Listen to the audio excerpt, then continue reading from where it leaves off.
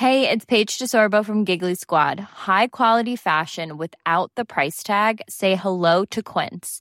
I'm snagging high-end essentials like cozy cashmere sweaters, sleek leather jackets, fine jewelry, and so much more. With Quince being 50 to 80% less than similar brands. And they partner with factories that prioritize safe, ethical, and responsible manufacturing. I love that. Luxury quality within reach. Go to quince.com/style to get free shipping and 365-day returns on your next order.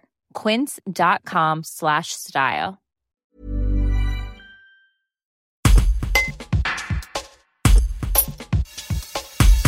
Permettre au commerce d'ouvrir tous les dimanches de janvier est une décision inutile, selon Mireille Arlot, présidente de Tendance Obona, l'association des commerçants du centre-ville.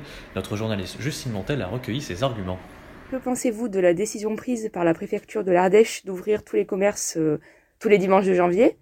Est-ce que vous pensez que ça permettra de compenser les pertes ou pas du tout ?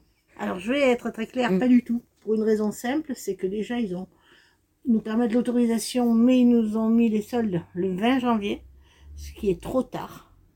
Il aurait fallu attaquer les soldes dès le début du mois de janvier, et peut-être que à ce moment-là, l'ouverture des dimanches aurait apporté quelque chose, mais les consommateurs n'ont pas l'habitude de venir faire leurs courses le dimanche.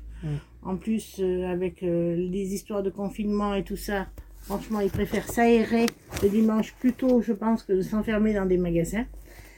Donc voilà, donc je pense que c'est vraiment pas... ça apportera rien. D'ailleurs, même pire que tout, comme je dis, depuis le début janvier, on n'a pratiquement rien fait, même si on est tous en promotion, tous, voilà. Les soldes n'ont pas démarré et ne démarrent. Et le 20 janvier, ce sera peut-être un peu tard pour qu'elles démarrent, vu que ce sera la fin du mois. Parce que les soldes, ils sont de quand à quand là, les soldes seront du 20 janvier au 17-18 février. D'accord. Et vous auriez préféré qu'ils attaquent dès début janvier ? Le premier mercredi de janvier. Comme d'habitude, il fallait garder ces dates-là. Ça aurait peut-être permis aux gens de se déplacer, les booster à bouger dans le centre-ville, quoi. Mais voilà, dans le centre-ville ou ailleurs. Mais je veux dire, les soldes repoussés, c'est une bêtise, surtout que les frontaliers, bon alors nous les frontaliers ça nous touche un peu moins, mais partout ailleurs elles n'ont pas été modifiées au niveau des dates. D'accord.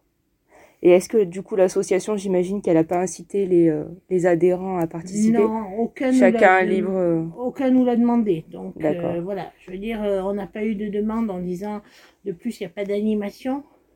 Si vraiment il y avait eu, peut-être, voilà, on disait le premier jour des soldes, le premier dimanche, si on avait pu mettre en place une animation, sauf que la plupart des animations sont interdites, donc on se bloque tout seul, quoi.